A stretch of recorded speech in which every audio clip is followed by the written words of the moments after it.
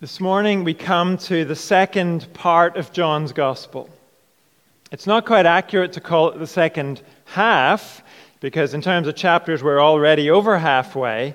But John chapter 13 marks the start of a new focus in John's Gospel. We could call chapters 1 to 12 the book of signs. In chapters 1 to 11, Jesus revealed his glory through a series of 6 miraculous signs. Taken together, those signs show who Jesus is. They reveal his identity as God come in the flesh. They show his authority over creation, over sickness, and even over death. The 6 signs in chapters 1 to 11 also reveal Jesus' mission. He came to bring eternal life. Life in all its fullness. In chapters 1 to 11, we have seen who Jesus is. The people of Israel have seen who he is. His glory has been revealed.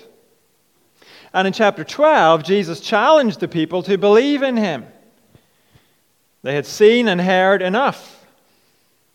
It was time to trust what Jesus had revealed about himself.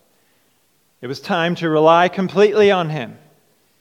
That's what it means to believe in him.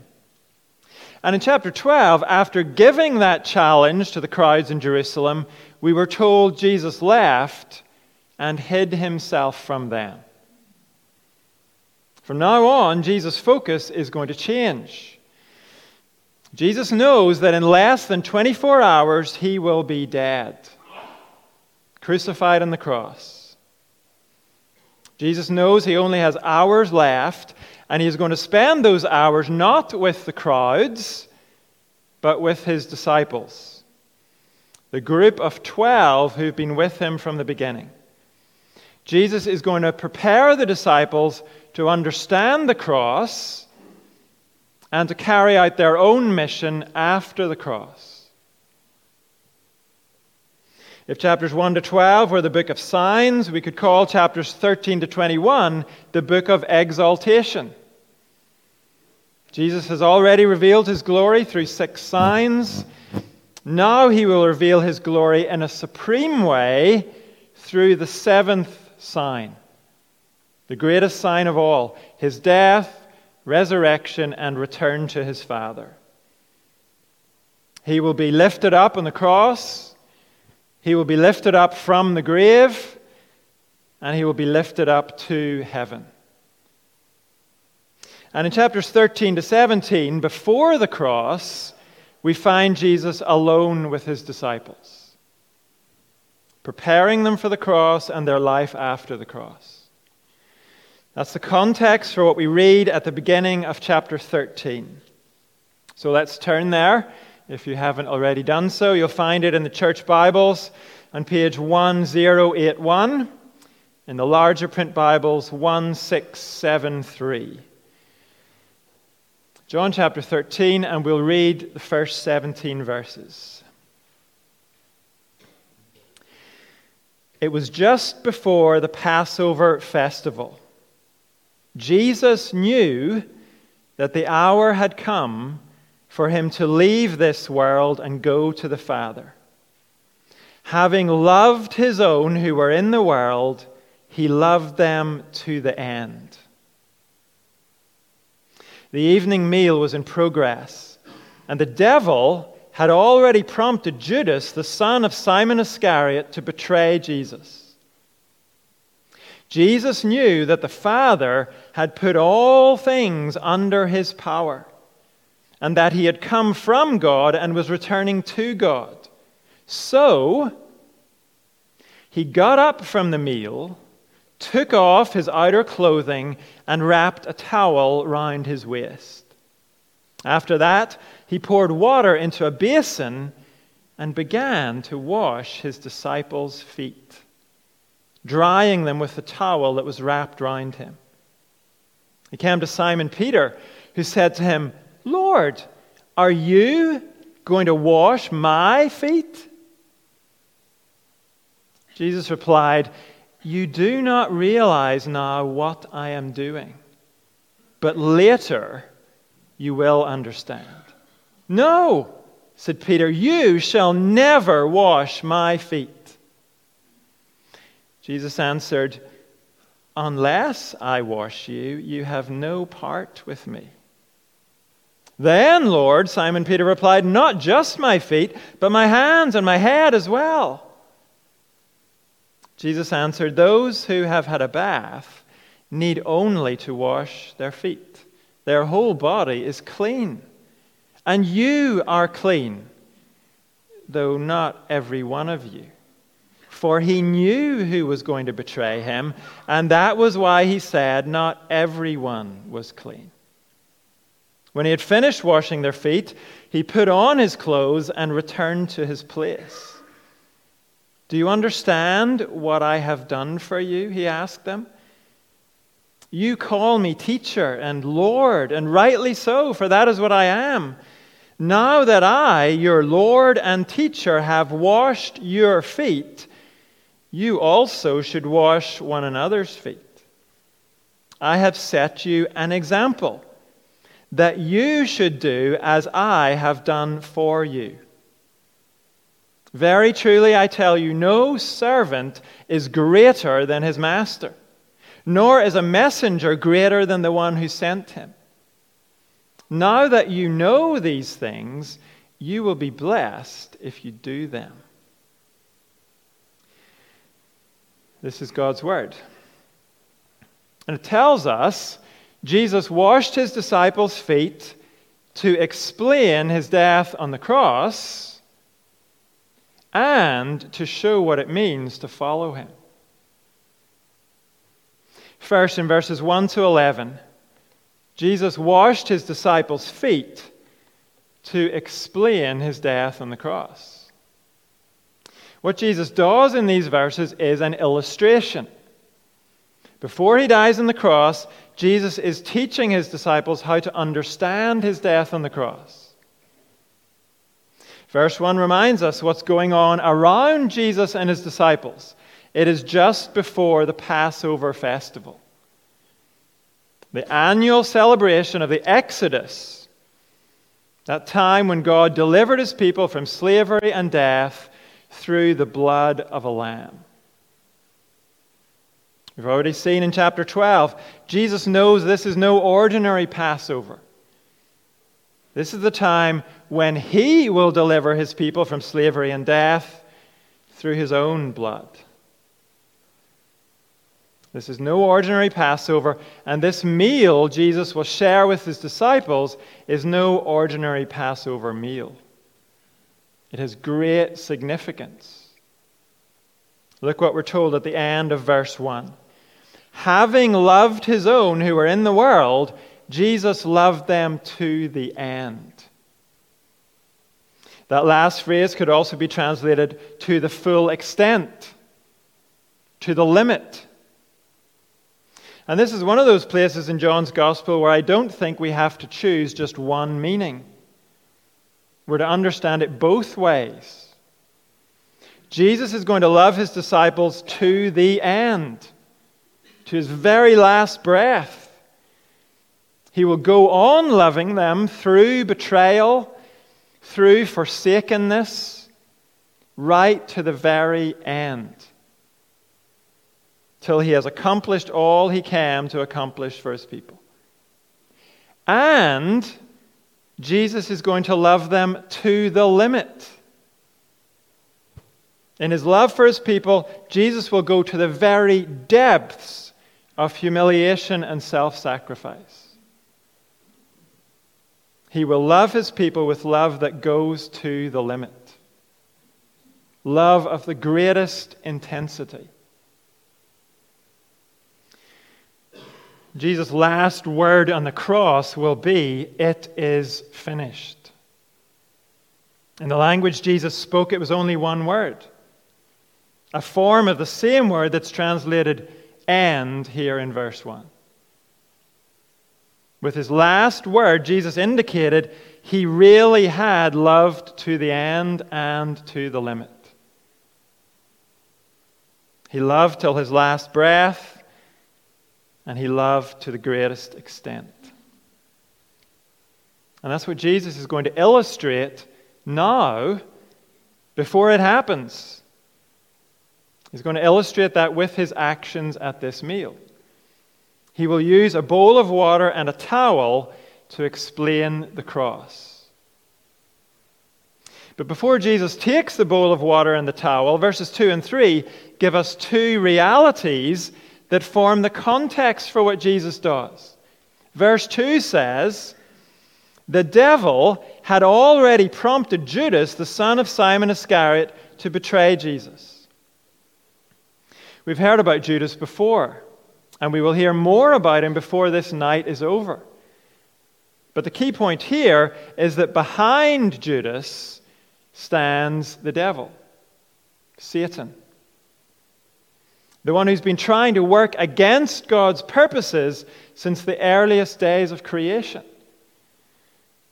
From his first appearance in Scripture in Genesis chapter 3, when Satan encouraged the first man and woman to doubt God's goodness and forsake his word.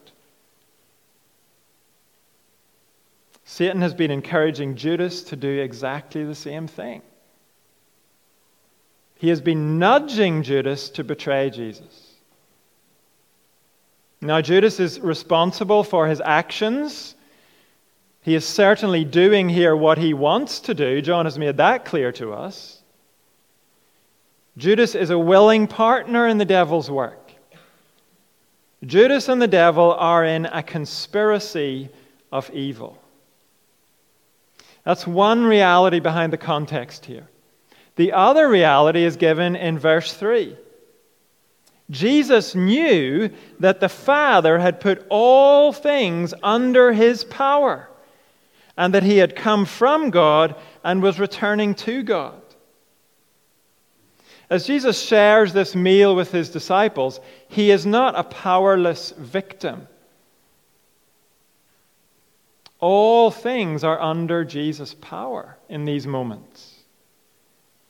Jesus could very easily vaporize Judas. He could eliminate Judas with a thought.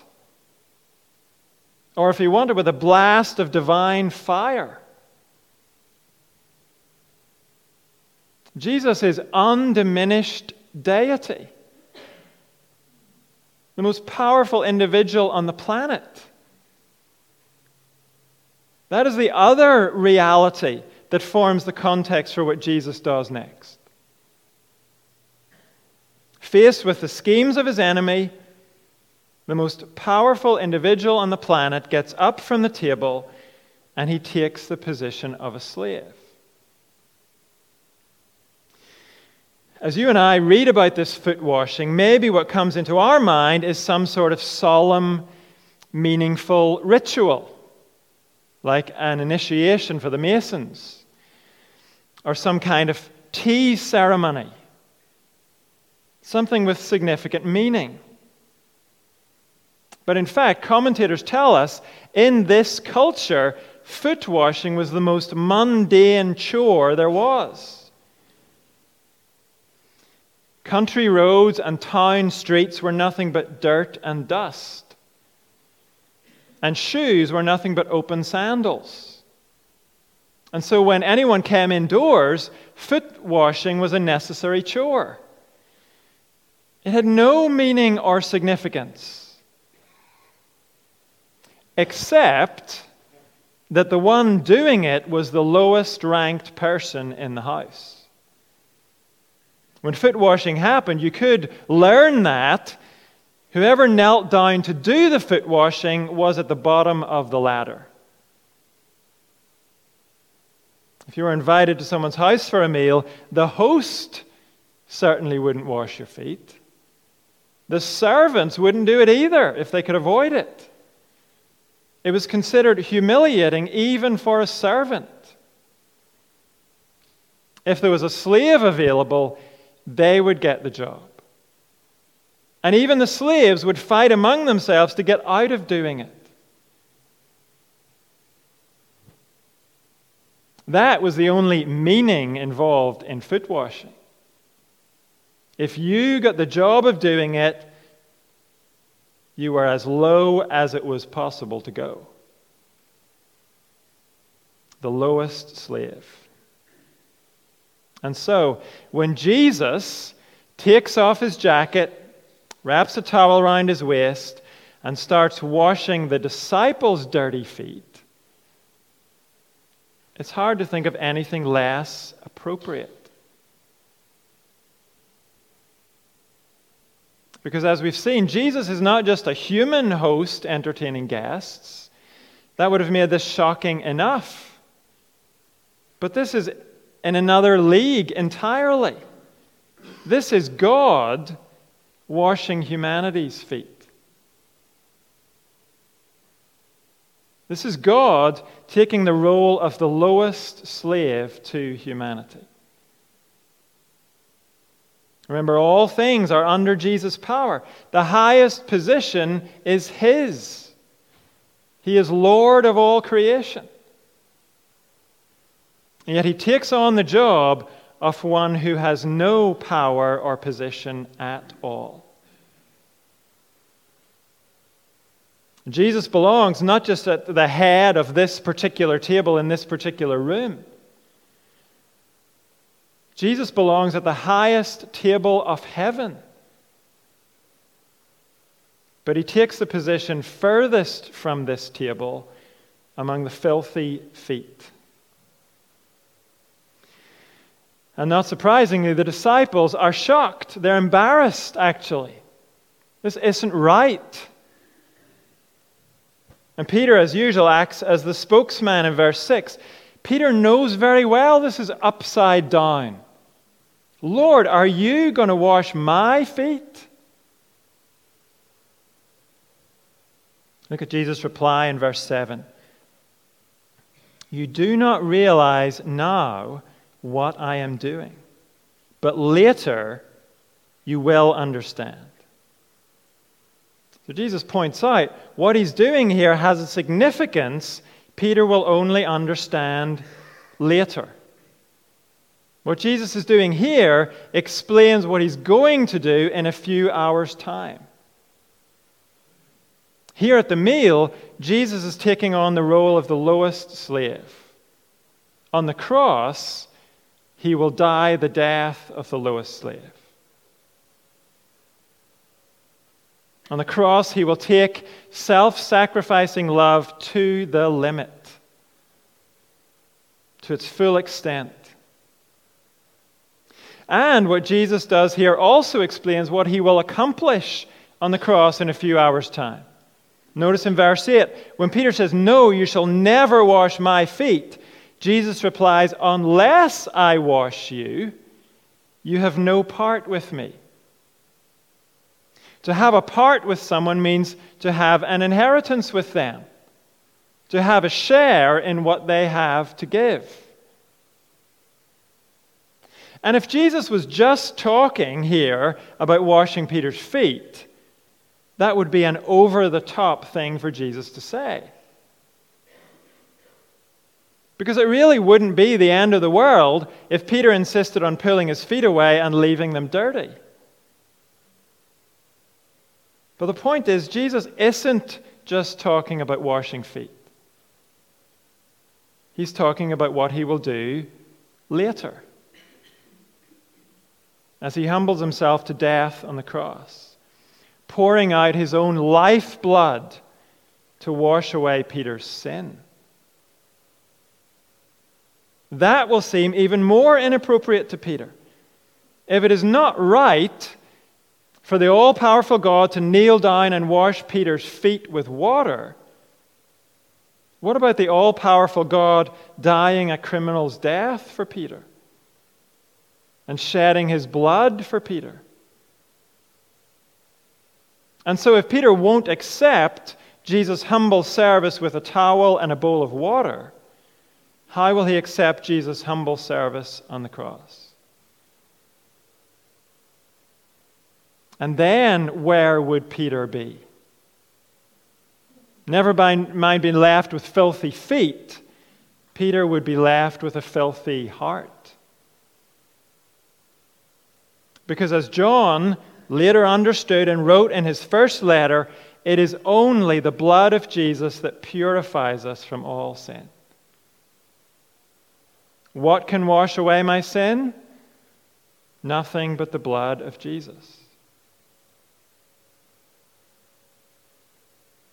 And so if Peter, or if you and I, won't accept that our hearts are so filthy that it took the utter self-humiliation of the Son of God to cleanse our hearts, if you and I won't accept that, then we will never have a part in what Jesus achieved on the cross. We will never share in the cleansing he brought about on the cross. We have to get to the point where we are able to say, for my cleansing, this I see, nothing but the blood of Jesus.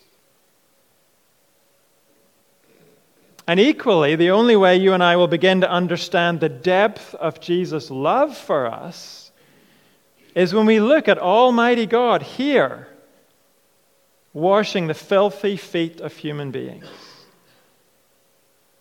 We look at this and we realize this is only just a hint of how much he humbled himself to wash our hearts of the corruption and the guilt of sin. But he did it. Jesus loved to the end and to the limit so we could be washed clean. On the cross, he humbled himself completely to cleanse us completely.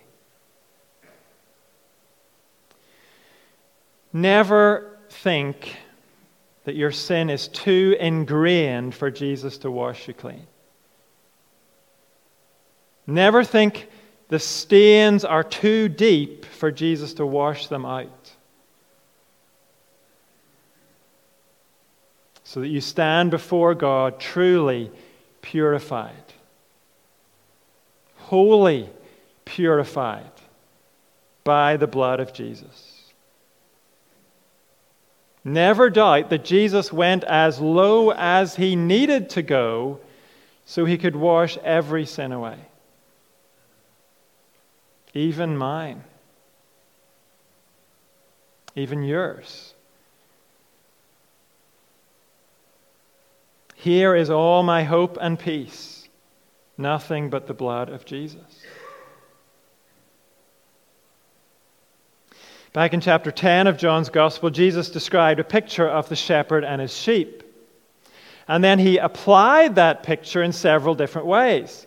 At one point, he described himself as the gate of the sheepfold. He used the picture in that way. And at another point, Jesus said, I am the good shepherd.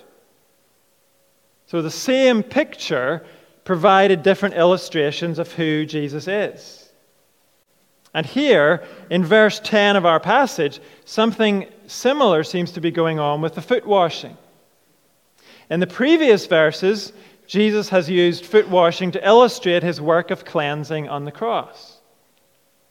Here, he uses foot washing in a different way, to illustrate the habit of daily repentance on our part. In verse 10, Jesus says to Peter, those who have had a bath need only to wash their feet. In other words, Jesus' work on the cross provides a spiritual bath for us. It cleanses the whole of us. When we put our faith in Jesus and his sacrifice on the cross, we are completely clean. We've had that once-for-all spiritual bath which we never need to take again. What we will have to do, however, is keep on bringing the daily grime of our lives to Jesus, confessing our daily sins and asking his forgiveness. And we do that every day knowing we are fundamentally clean. We are cleansed through faith in his work on the cross.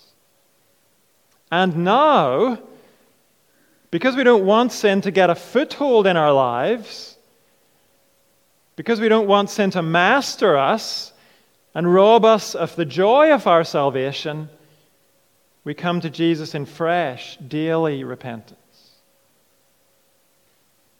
We've had the once-for-all bath, and because we treasure that purity Christ has given us, we want to deal with the daily grime that comes along. And that daily cleansing comes from exactly the same source as our once-for-all cleansing. It all comes from the cross, where Jesus humbled himself completely to cleanse us completely. Jesus has already said the disciples will only understand all of that in the future, after the cross. But here and now, as Jesus finishes this foot washing, as he lays aside the towel and returns to the table, there is something about this the disciples can understand immediately. Jesus washed his disciples' feet not only to explain his death on the cross, but also to show what it means to follow him. Jesus did not only humble himself to cleanse us from sin, he also humbled himself to set a pattern for us. Look at verse 13. After Jesus returns to the table, he says to the disciples, "You call me teacher and Lord, and rightly so, for that is what I am." Jesus says, teacher and Lord are good words to use for me. They are appropriate titles to give me. But if you really mean those words, you will let me be your teacher and Lord. You will allow my words and my example to rule your life. Jesus says, if I truly am your teacher and Lord, you will fully commit to bringing your thoughts, attitudes, and actions under the authority of my words and my example. Otherwise, it means nothing to call me teacher and Lord. And Jesus says, what I've just done when I washed your feet, the thing that was so shocking to you, the thing that seemed so inappropriate, so beneath my dignity, that's a pattern for you to follow. It's a pattern for your own lives. Verse 14. Now that I, your Lord and teacher, have washed your feet, you also should wash one another's feet. I have set you an example that you should do as I have done for you. Very truly I tell you, no servant is greater than his master, nor is a messenger greater than the one who sent him. So we might wonder, does this mean we should have regular foot washing ceremonies in church? Maybe on a Thursday night, where we all demonstrate our humility by scrubbing each other's smelly feet? Is that what we should be doing? No. That would be entirely missing the point. Because that would turn foot washing into something actually a little bit grand. Something that had a bit of kudos to it. But the whole point of what Jesus did is, in his time and culture, foot washing had nothing grand about it at all. It was the most common, mundane, inglorious job you could do for someone.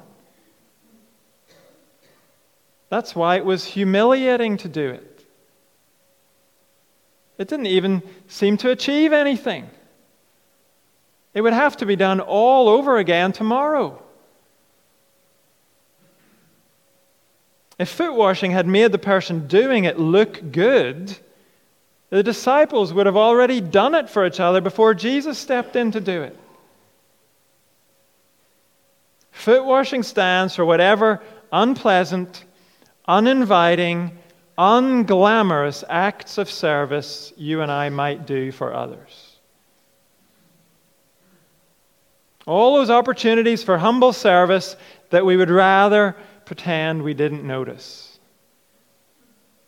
Because they're inconvenient.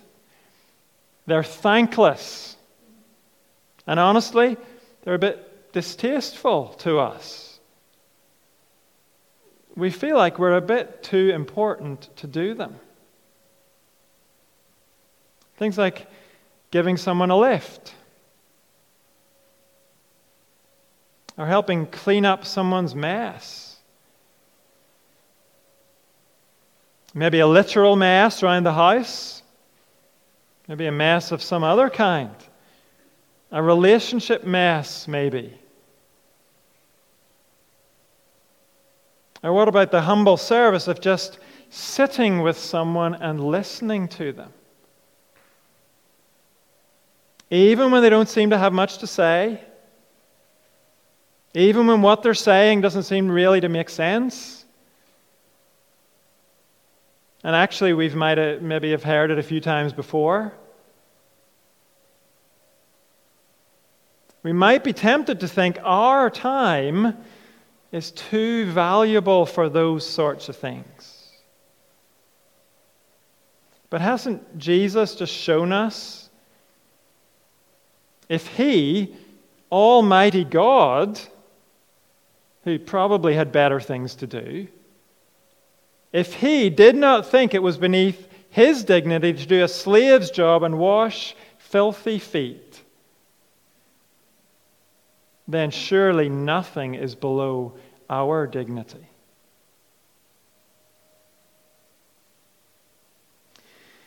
And we cannot come to this with the attitude of, what will the person do for me in return if I do this for them? We can't think of it that way. Sinclair Ferguson explains what our attitude has to be as Christians. How has the Lord Jesus treated me? Then that is the model for the way I will treat others. With His help, I will display the same grace He has shown to me. Did Jesus die for you because there was some equally awesome thing you might do for Him in return? Never mind equally awesome. Was there anything at all you could do for Him in return? Any way that you might repay Him? No, Jesus humbled Himself graciously. On the cross, Jesus went to the depths of darkness and humiliation, knowing that you and I couldn't repay Him.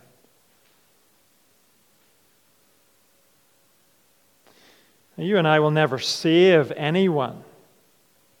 Our acts of service will never cleanse anyone from their sin. In that respect, we cannot follow Jesus. But we can approach our acts of service the same way Jesus did.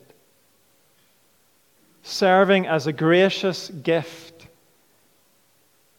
not expecting to be served in return. In the church, we often talk about training leaders. We have conferences and we have seminars for leaders. But Jesus seems more interested in training servants.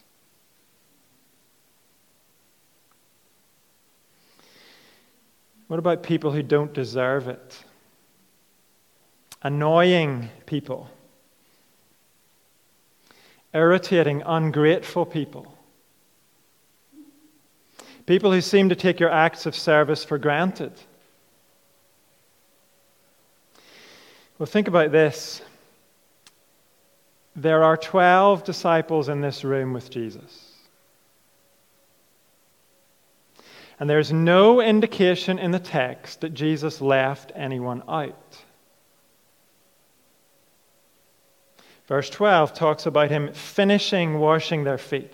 That implies He washed everybody's feet, including Judas. Back in verse 2, we were told the devil had already prompted Judas to betray Jesus, and verse 11 tells us Jesus knew that. Jesus was not in the dark about Judas and his intentions. Jesus knew. But Jesus knelt on the floor in front of Judas, just like he did with everyone else. And Jesus humbly washed Judas's filthy feet, just like he did with everyone else. So, with that picture in my mind, do I really want to say, I'm not going to serve someone because they don't deserve it? Do you want to say that? Are we servants of Jesus greater than our master? Are we messengers of Jesus greater than the one who sent us?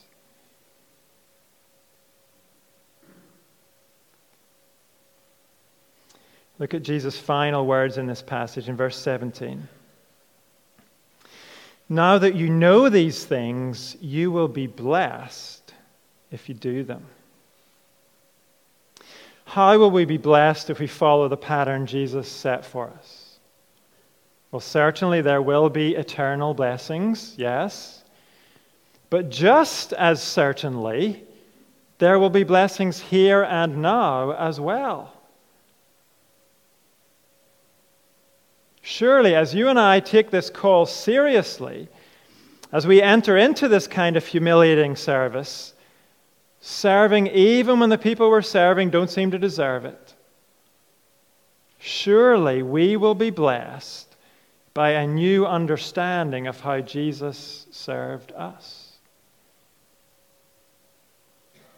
Surely we will be blessed with a new appreciation of the depths of his gracious love for us. Love shown to the unlovely. Love shown to those who reeked with the filth of rebellion and sin. As you and I kneel down and serve, we will be blessed with a new closeness to the one who humbled himself completely to cleanse us completely.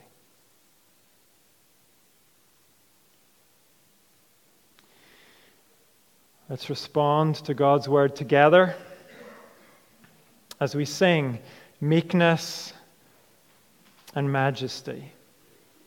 And then as we remind ourselves one more time about the only thing that can wash away our sin.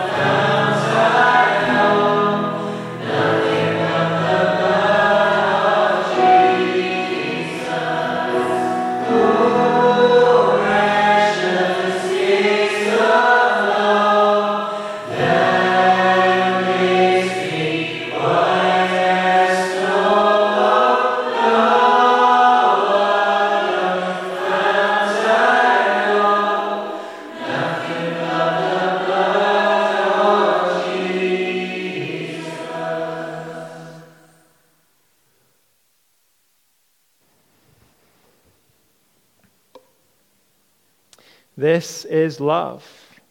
Not that we loved God, but that He loved us and sent His Son as an atoning sacrifice for our sins. Dear friends, since God so loved us, we also ought to love one another. Amen.